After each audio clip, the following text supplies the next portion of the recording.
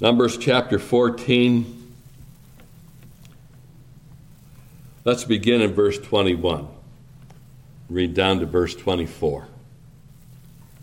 But as truly as I live, this is the Lord speaking now, all the earth shall be filled with the glory of the Lord, because all those men which have seen my glory and my miracles which I did in Egypt and in the wilderness, and have tempted me now these 10 times, and have not hearkened to my voice, surely they shall not see the land which I swear unto their fathers, neither shall any of them that provoked me see it, but my servant Caleb, because he had another spirit with him, and hath followed me fully. Him will I bring into the land whereunto he went, and his seed shall possess it. Amen. We know the Lord will add his blessing to the reading of his word for his name's sake.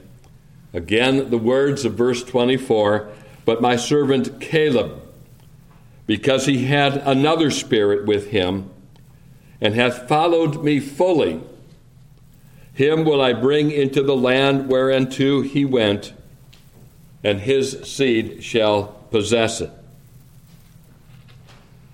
When you think of the great tragedies of the Bible, there are a number of them. A number of passages can come to mind. Genesis chapter 3, for example, tells us the story of an incomprehensible tragedy. Adam and Eve falling into sin, carrying the whole human race with them. Oh, we should read that chapter and weep with astonishment.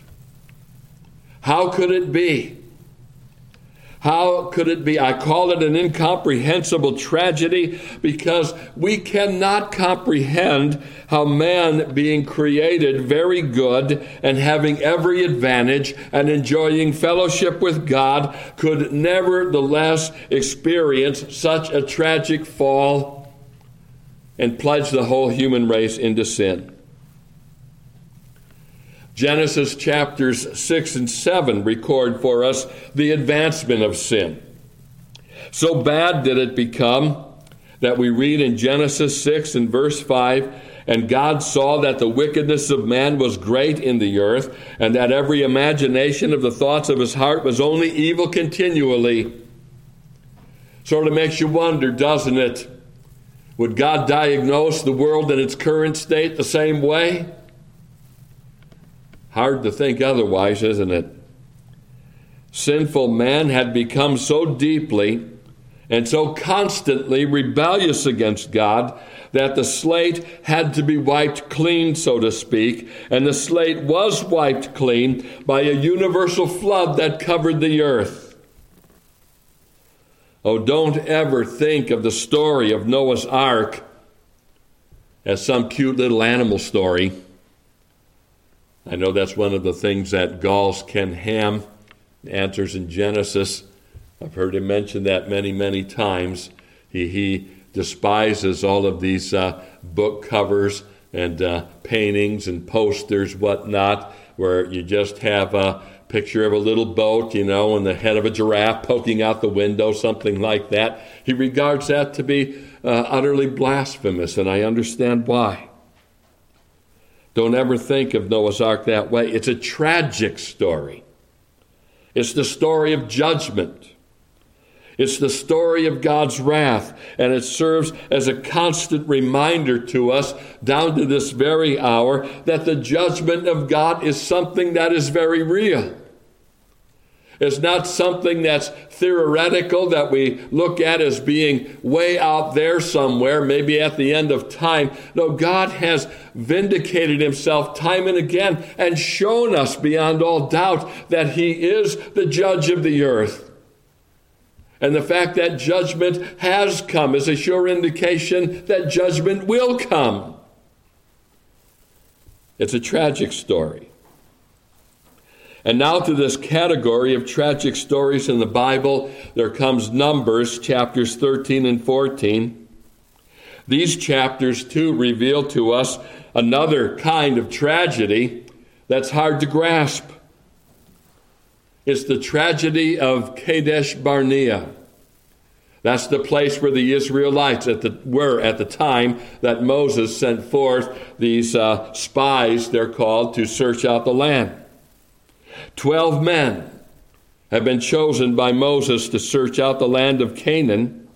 This was the land that the Israelites were to inherit. And the men that were sent forth were not just any men. They were the leaders among the people. Send thou men, the Lord says to Moses in chapter 13 and verse 2, that they may search the land of Canaan, which I give unto the children of Israel. Of every tribe of their fathers shall ye send a man, every one a ruler among them. The word ruler in that verse is in other places translated by the word prince or captain or chief, and it means a leader. So these men, these 12 men that were sent forth, were not just randomly chosen men, nor were they simply volunteers. They were the leaders in each tribe. They were the ones that were in positions to have the greatest influence over the tribes that they represented. And when they went forth and explored the promised land, they brought back a good report as to the quality of the land. It was indeed a land that flowed with milk and honey, to use their expression. I can still see in my mind's eye a picture from a children's Bible of two men bearing a large branch on their shoulders, and from that branch a very large cluster of grapes. It was a sampling of the fruitfulness of that land. Unfortunately and tragically, 10 of the 12 spies also expressed their opinion that it would be impossible for the Israelites to possess this land. In chapter 13, beginning in verse 27, we read, "And they told him," that is, the 10 speaking to Moses, "they told him and said, We came unto the land whither thou sentest us, and surely it floweth with milk and honey, and this is the fruit of it. Nevertheless, the people be strong that dwell in the land, and the cities are walled and very great. And moreover, we saw the children of Anak there. The Amalekites dwell in the land of the south, and the Hittites and the Jebusites and the Amorites dwell in the mountains, and the Canaanites dwell by the sea and by the coast of Jordan." Well, this report was followed by what became a debate between 10 of the 12 spies with Caleb and Joshua. And so we read, beginning in verse 30 of chapter 13, "And Caleb stilled the people before Moses and said, Let us go up at once and possess it, for we are well able to overcome it. But the man that went up with him said, We be not able to go up against the people, for they are stronger than we. And they brought up an evil report of the land which they had searched unto the children of Israel, saying, The land through which we have gone to search it is a land that eateth up the inhabitants thereof, and all the people that we saw in it are men of a great stature.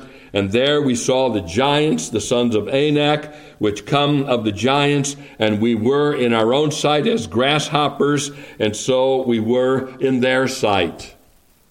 They're so big, they're so strong, we're so little, we're so weak, this is impossible, it can't be done." That was basically the report of the supermajority, if you will.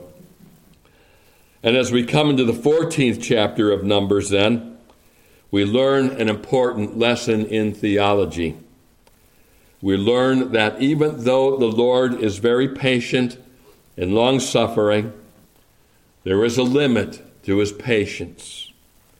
The Israelites had succeeded in crossing the line of the Lord's patience. 40 years would be enough time for that generation to die in the wilderness. 40 years they were sentenced to wander in that wilderness. And it would be the next generation, the Joshua generation, if you will, that would enter the land of Canaan to conquer and possess it. You know, whenever I think of what we would call the Joshua generation, it makes me cry to the Lord, Lord, please make this upcoming generation that generation. I feel that when it comes to my own generation, we've done little more than wander in the wilderness. Oh, that our children could do so much better, that their faith would be so much stronger, that they would be enabled in the Lord's grace to do such great exploits for the Lord Jesus Christ and for his kingdom. So that was the sentence. There were, however, two notable exceptions to that generation that lacked the faith and the courage to conquer Canaan. There was Caleb and there was Joshua. So we read beginning in verse 22, because all those men which have seen my glory and my miracles which I did in Egypt and in the wilderness have now tempted me these 10 times. And can I pause in that verse just long enough to point out that their unbelief was inexcusable? That's basically what the Lord is saying to them here. With everything you've seen, with everything you've experienced, your unbelief is inexcusable. They have not hearkened to my voice. Verse 23, surely they shall not see the land which I swear unto their fathers, neither shall any of them that provoked me see it, but my servant Caleb, because he had another spirit with him, and hath followed me fully, him will I bring into the land whereinto he went, and his seed shall possess it. So Caleb is singled out in verse 24. We know also that Joshua was also included, and that he would be the one to lead that generation into the promised land. I'm interested this morning, therefore, in what verse 24 has to say about Caleb. We're told that he had another spirit with him, and that he followed the Lord fully. Oh, the need of our day is for Christians that will follow the Lord fully. And I fear that such Christians are as rare today as they were rare in the days of Moses and Caleb and Joshua. It's much more common to find those that will follow the Lord half-heartedly, who I'm afraid are governed as much by the spirit of the world as they are by the Spirit of the Lord. So this is what I want to focus on this morning. And by focusing on this virtue that the Lord himself commends Caleb for, I hope that there will be many, even in our little church family here this morning, that will take up the challenge of following the Lord fully. So that's my theme this morning then. Following the Lord fully. But my servant Caleb, because he had another spirit with him, and hath followed me fully, him will I bring into the land whereinto he went, and his seed shall possess it.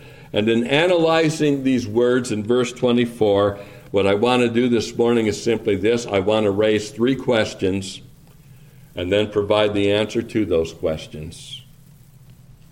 First question. What does it mean to follow the Lord fully? What does that mean? And in answering this question, let's look at it negatively and then positively.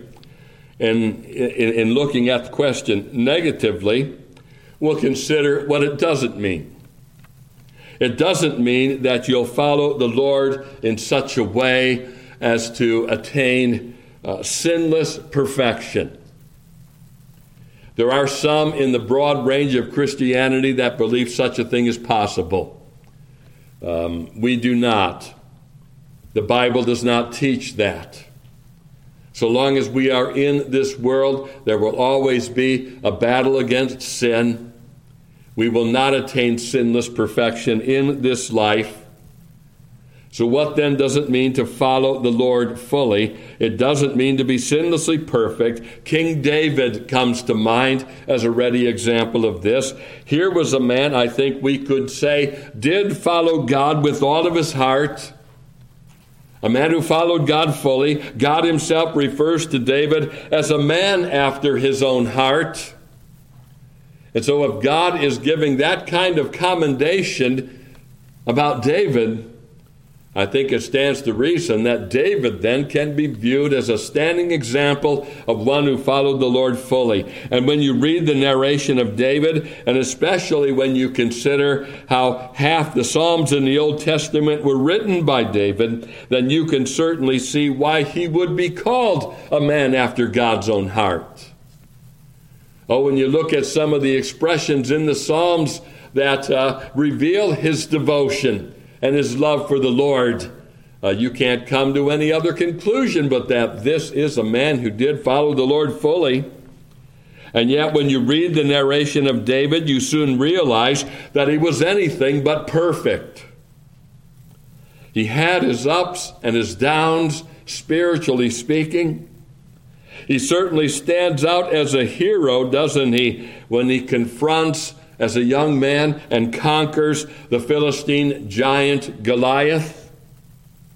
And one of the reasons he was able to slay the giant was because he could see with the eye of faith how much more powerful God was than any mortal man.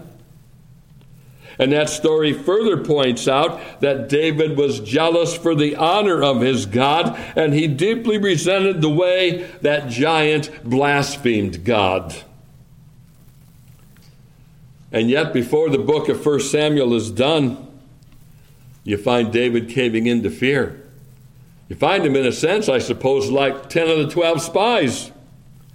He's totally convinced that even though God delivered him time and again from the hand of King Saul, that it was nevertheless only a matter of time before Saul would succeed in hunting him down and killing him. And so we read in 1 Samuel 27 and verse 1, and you could include this verse in the tragic verses that I was mentioning earlier. Here's David's reasoning. We read in that verse, "And David said in his heart, I shall now perish one day by the hand of Saul. There is nothing better for me than that I should speedily escape into the land of the Philistines, and Saul shall despair of me to seek me any more in any coast of Israel. So shall I escape out of his hand." You look at a text like that, you look at David's words in that verse, and one can hardly believe that this is the same David that as a young man took on and conquered the giant Philistine. And when David eventually becomes king, you find him committing terrible sins. He steals another man's wife and conspires to have her husband murdered on the battlefield. And at the very end of David's life, the last episode in his life records how his pride got the best of him, and he had the people numbered. Well, why then? You might ask, and it would be a legitimate question. Why then is a man like David given the title, a man after God's own heart? How is it that such a designation as that is assigned to him? Is he really an example of one who followed God fully? And the answer is yes, definitely. He was a man who followed God fully. And the thing in David's life that marks him above everything else was his consistency in seeking the Lord or returning to the Lord after he had sinned. He always returned. When he fled to the land of the Philistines, we read that in 1 Samuel 27, he came to the conclusion, the only way I can have my life spared is to flee to the land of the Philistines. And after he had spent some 18 months in their presence and basically lived the life of a hypocrite for a season, he eventually encouraged himself in the Lord his God That's in 1 Samuel chapter 29 and verse 6. I have preached from that text, and you might remember the surrounding of that text. David had lost everything. David and his men, they were about to join up with the Philistine army. They were about to square off against the Israelites. The Philistine princes thought the better of it. They sent David and his men home, and upon reaching home, they discovered the city that had been given to them had been burned to the ground. Their wives and their children, their possessions had all been taken. Basically, they had lost everything, and David's followers were so angry with him that they're ready to stone him. And it is in that particular setting that we read in 1 Samuel 29 and verse 6 that David encouraged himself in the Lord his God. Like I say, I have preached from that text, and I've made it a point of emphasis from that story that there's no such thing as a Christian going so far out of bounds, so to speak, that there's no way back to Christ. David came to the end of himself, and then he came to himself, and he encouraged and strengthened himself in the Lord his God. And before that narrative ends, David and his men have recaptured everything that was lost. And when he was confronted for his sin of taking another man's wife, he owned his sin. You remember that the prophet Nathan, I believe it is, comes into his presence, tells a parable of a lamb, one man stealing another man's lamb. The prophet points to David, says to him, "Thou art the man." David confessed his sin, owned his sin, repented of his sin. That's the mark of a man who follows God fully, you know. He doesn't obtain sinless perfection. Mind you, though, he strives to. He wishes he could. He endeavors to do so.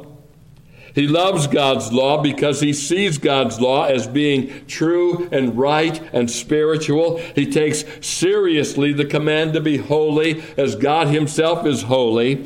But he doesn't deceive himself into thinking he's actually arrived while he's in this world. So we read in 1 John chapter 1, verse 8, if we say that we have no sin, we deceive ourselves and the truth is not in us. 2 verses later, 1 John 1 and verse 10, if we say that we have not sinned, we make him a liar and his word is not in us. So we don't deceive ourselves on the matter of sin, nor do we make God a liar by suggesting that we have not sinned. It's the familiar verse that's in between those two verses that the man who follows God fully knows and practices. 1 John 1:9, if we confess our sins, he is faithful and just to forgive us our sins and to cleanse us from all unrighteousness. So the man who follows God fully, you could argue, is a man who lives by the rule of the gospel of Jesus Christ. David knew the gospel. Indeed, Paul himself draws from David in order to explain the gospel and especially to explain the doctrine of justification by faith. Romans chapter 4 and verse 6, and this is Paul quoting David from Psalm 32, I believe it is. Even as David also describeth the blessedness of the man unto whom God imputeth righteousness without works, saying, blessed are they whose iniquities are forgiven and whose sins are covered. Blessed is the man to whom the Lord will not impute sin.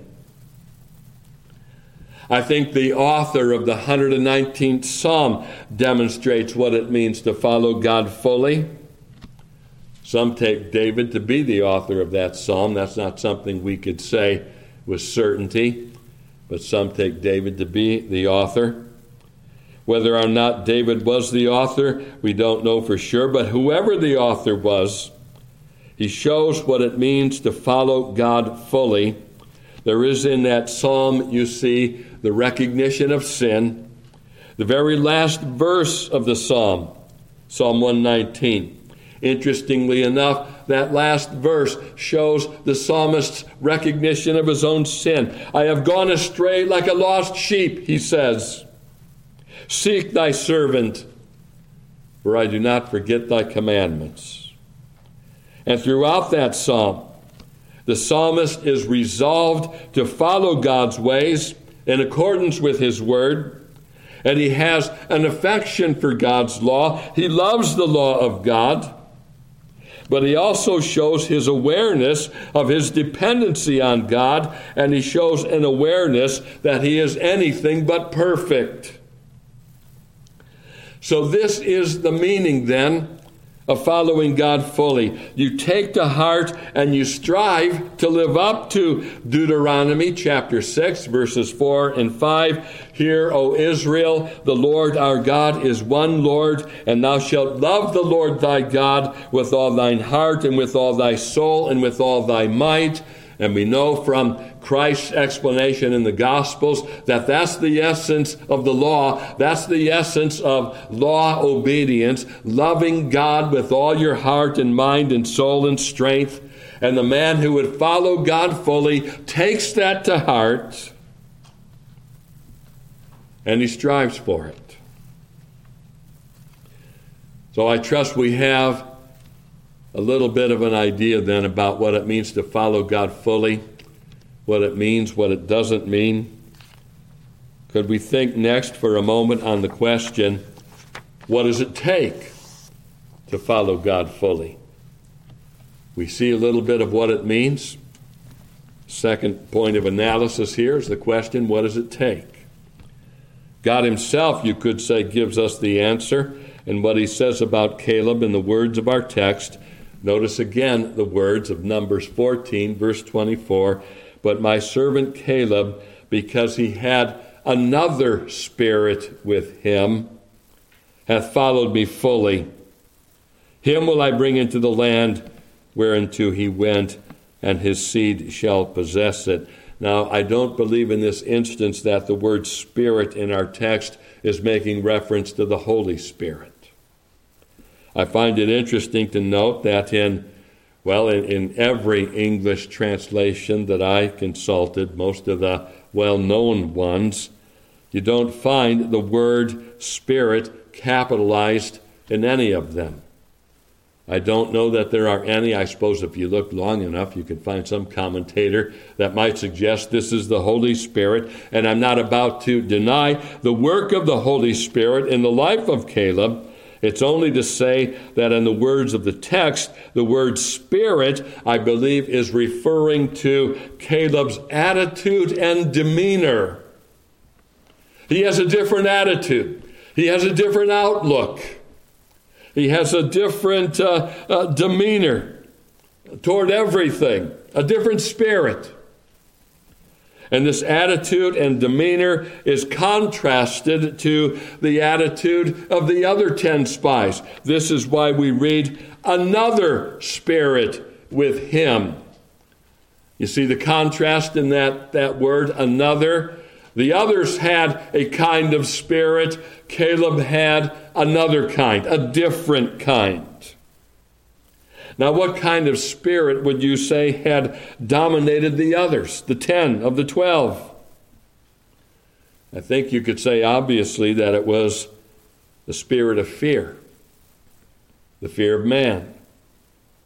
Caleb and Joshua appeal to them not to be dominated by this spirit of fear. Look back at chapter 14, verses 8 and 9, where Joshua and Caleb, they're kind of speaking together here. We don't know who said what particularly, but they're both speaking together here. And we read in verse 8, if the Lord delight in us, then he will bring us into this land and give it us, a land which floweth with milk and honey. And then comes their exhortation to the other 10. Only rebel not ye against the Lord, neither fear ye the people of the land, for they are bread for us, for their defense is departed from them, and the Lord is with us. Fear them not.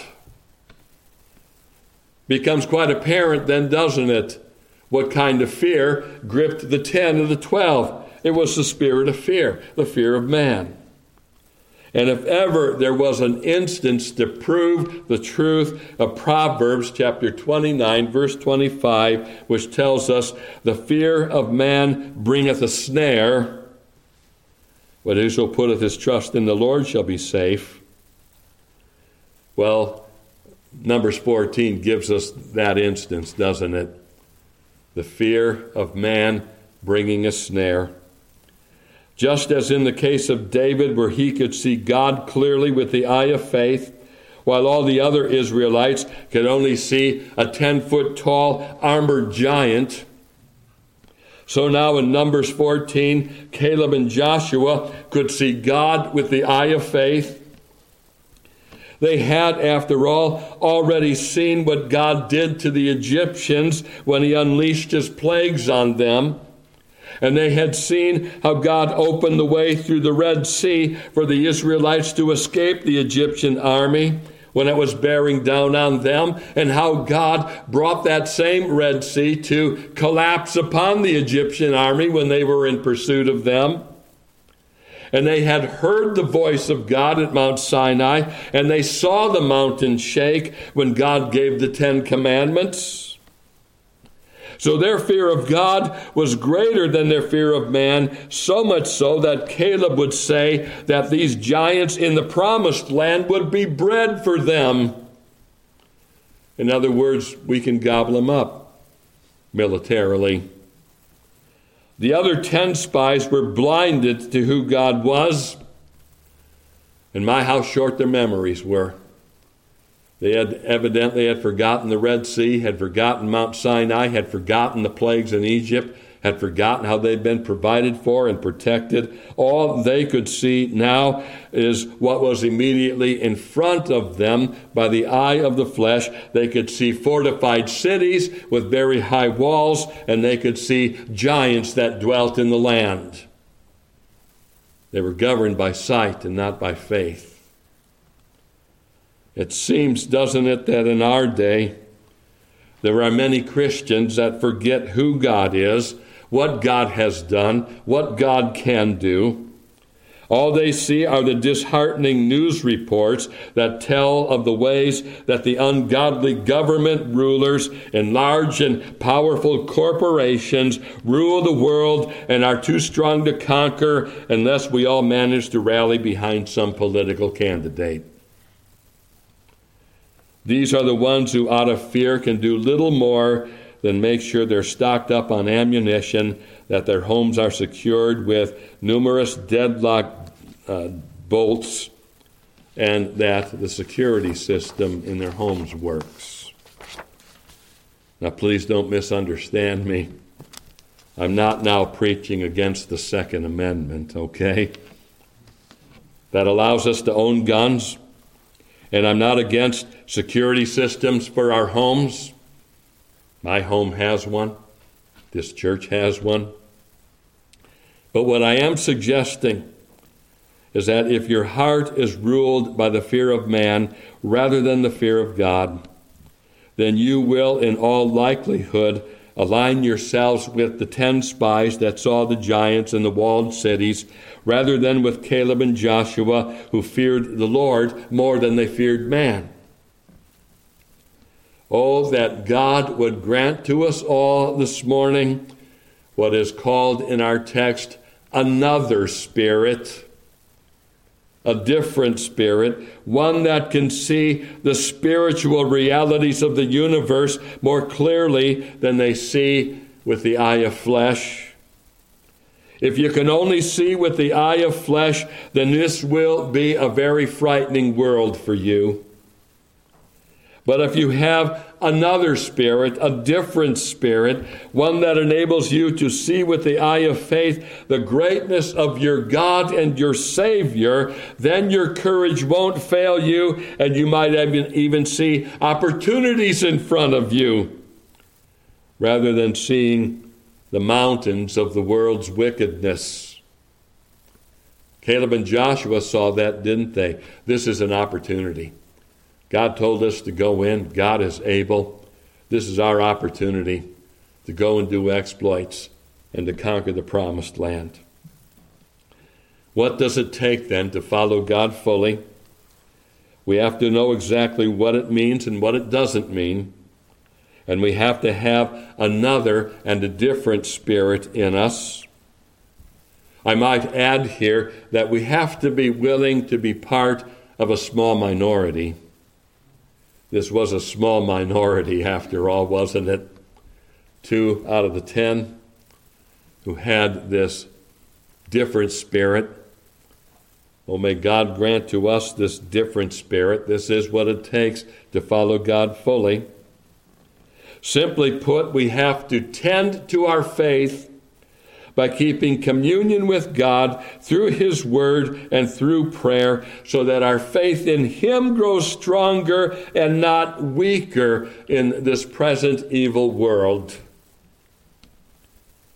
Let me call your attention to one last question that I'll just touch on and mention briefly on the matter of following God fully, and it is this: what should motivate us to follow the Lord fully? What should motivate us to do that, to follow Him fully, to be part of the small minority rather than the majority that was governed by the fear of man? Well, could I suggest to you, first of all, that it certainly will bode much better for your children to follow the Lord fully. Again, the words of our text: but my servant Caleb, because he had another spirit with him, and hath followed me fully, him will I bring into the land whereinto he went, and his seed shall possess it. Caleb and his seed, Caleb and his children, they would be the possessors of the land. It would bode far better for their children because Caleb and Joshua were following the Lord fully. Bodes better for your children. Oh, our children know how to read us. Our children can see our inconsistencies and our imperfections. And that's why it becomes very important before your children to live by the rule of the gospel. Son, daughter, I'm not perfect, but I can tell you this: as I gain knowledge of my sin, I know what to do with it. I don't deny it. I don't blame it on someone else. I take it to the Lord. I confess it. I plead the blood of Christ over it. And I look to the Lord to give me grace and strength and wisdom to overcome it. Following the Lord fully through the rule of the gospel. Our children need to see that in us. The temptation is to set ourselves up as some kind of perfect authoritarians. And it doesn't work. Our children are sharper than that. They can see through that. So it bodes well for our children if we follow the Lord fully. And we are certainly equipped, I would say, to enjoy the Lord more when we're following Him fully. Usually, whenever I'm in Numbers chapter 14, and today will be no exception to this, I love to focus on verse 8. This is the verse I have highlighted in this chapter. This is in that debate. Remember, I said after the report there followed a debate between the minority and the supermajority. And look what is said in verse 8. These are now the words of Caleb and Joshua. If the Lord delight in us, then He will bring us into this land and give it us. It sounds, doesn't it, that Joshua and Caleb had a fair amount of confidence that the Lord delighted in His people. That is very often where the battle line is drawn. The devil is going to come to you. He's going to say to you, why would the Lord delight in you? I mean, let's be honest here. Don't you commit sin? Don't you fall short? Has the Lord really gotten from you what He's invested in you by His Son shedding His blood for you? Oh, it's not hard to build a case against ourselves to say the Lord couldn't possibly delight in us. And yet it is something that we can and should affirm. Yes, the Lord does delight in me and in you. And the reason is very simple, not because of what he sees intrinsically in me, but because of what he sees in his Son. And I and you are joined to his Son. He delights in me because he delights in his Son. And if I'm looking away to Christ and not looking to myself, then yeah, I can say, the Lord delights in me. You know what? That's a better realm to live in than to live in the spirit of fear, the fear of man. I want to live in the strength of the joy of salvation. And part of the benefit of the joy of salvation is my being able to confess and believe, yes, the Lord does delight in me. I'm following him fully. Oh, I haven't attained perfection, not by any stretch of the imagination, but I can at least claim this much consistency in my life. I go to Christ with my sin. Every time I stumble and fall short, every time I fail to measure up, which is every day, by the way, I go to Christ. I plead his blood. I thank him for his merit. I rejoice that his righteousness is imputed to me. And because that righteousness is Christ's perfect righteousness, I am able to count it to be so that the Lord delights in me. And that's what gives me the confidence to face the world and to face whatever obstacles the Lord sees fit to bring our way. That really is a primary difference, as I see it here, between Caleb and Joshua and the other 10. The other 10, I don't think they thought very much that the Lord delighted in them. All they could see was what the carnal eye could see, and they failed to see that there was a purpose beyond that, a purpose in the gospel. So it bodes well for our children if we follow the Lord fully. We're equipped to enjoy the Lord more when we follow him fully. And I could say, and this I'll say simply in closing, we are enabled to rise above the world when we follow the Lord fully. We're not oblivious to the dangers around us. I dare say Joshua and Caleb also knew that those cities were fortified and that there were giants in the land and that this was, naturally speaking, an intimidating situation.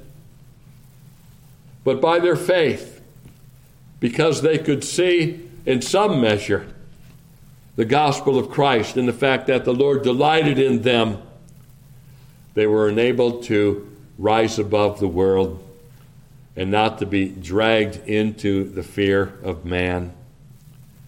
Oh, how I hope and pray this morning that we won't be governed by the fear of man. There is much in this world that is frightening and scary. All sorts of conspiracies that float around, some of which are probably true, many of which are probably not, many of which we probably don't even know. But it can be a very scary world, especially when you only see with the eye of the flesh. May God deliver us and help us to have, as Caleb had, another spirit that enables us to fear God above the fear of man. Let's close then in prayer.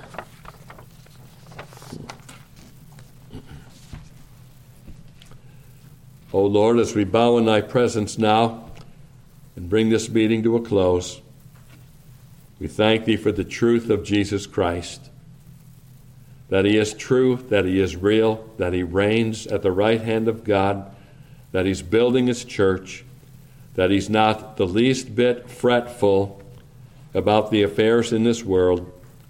We pray, Lord, that thou wilt help us to heed the word of the psalmist who tells us to fret not, especially when we see the wicked things in this world, but may we instead keep our hearts and minds focused on Him whom to know is life everlasting, knowing as we do that it is our Savior who rules and reigns, and that it is His cause that is destined to prevail in the end.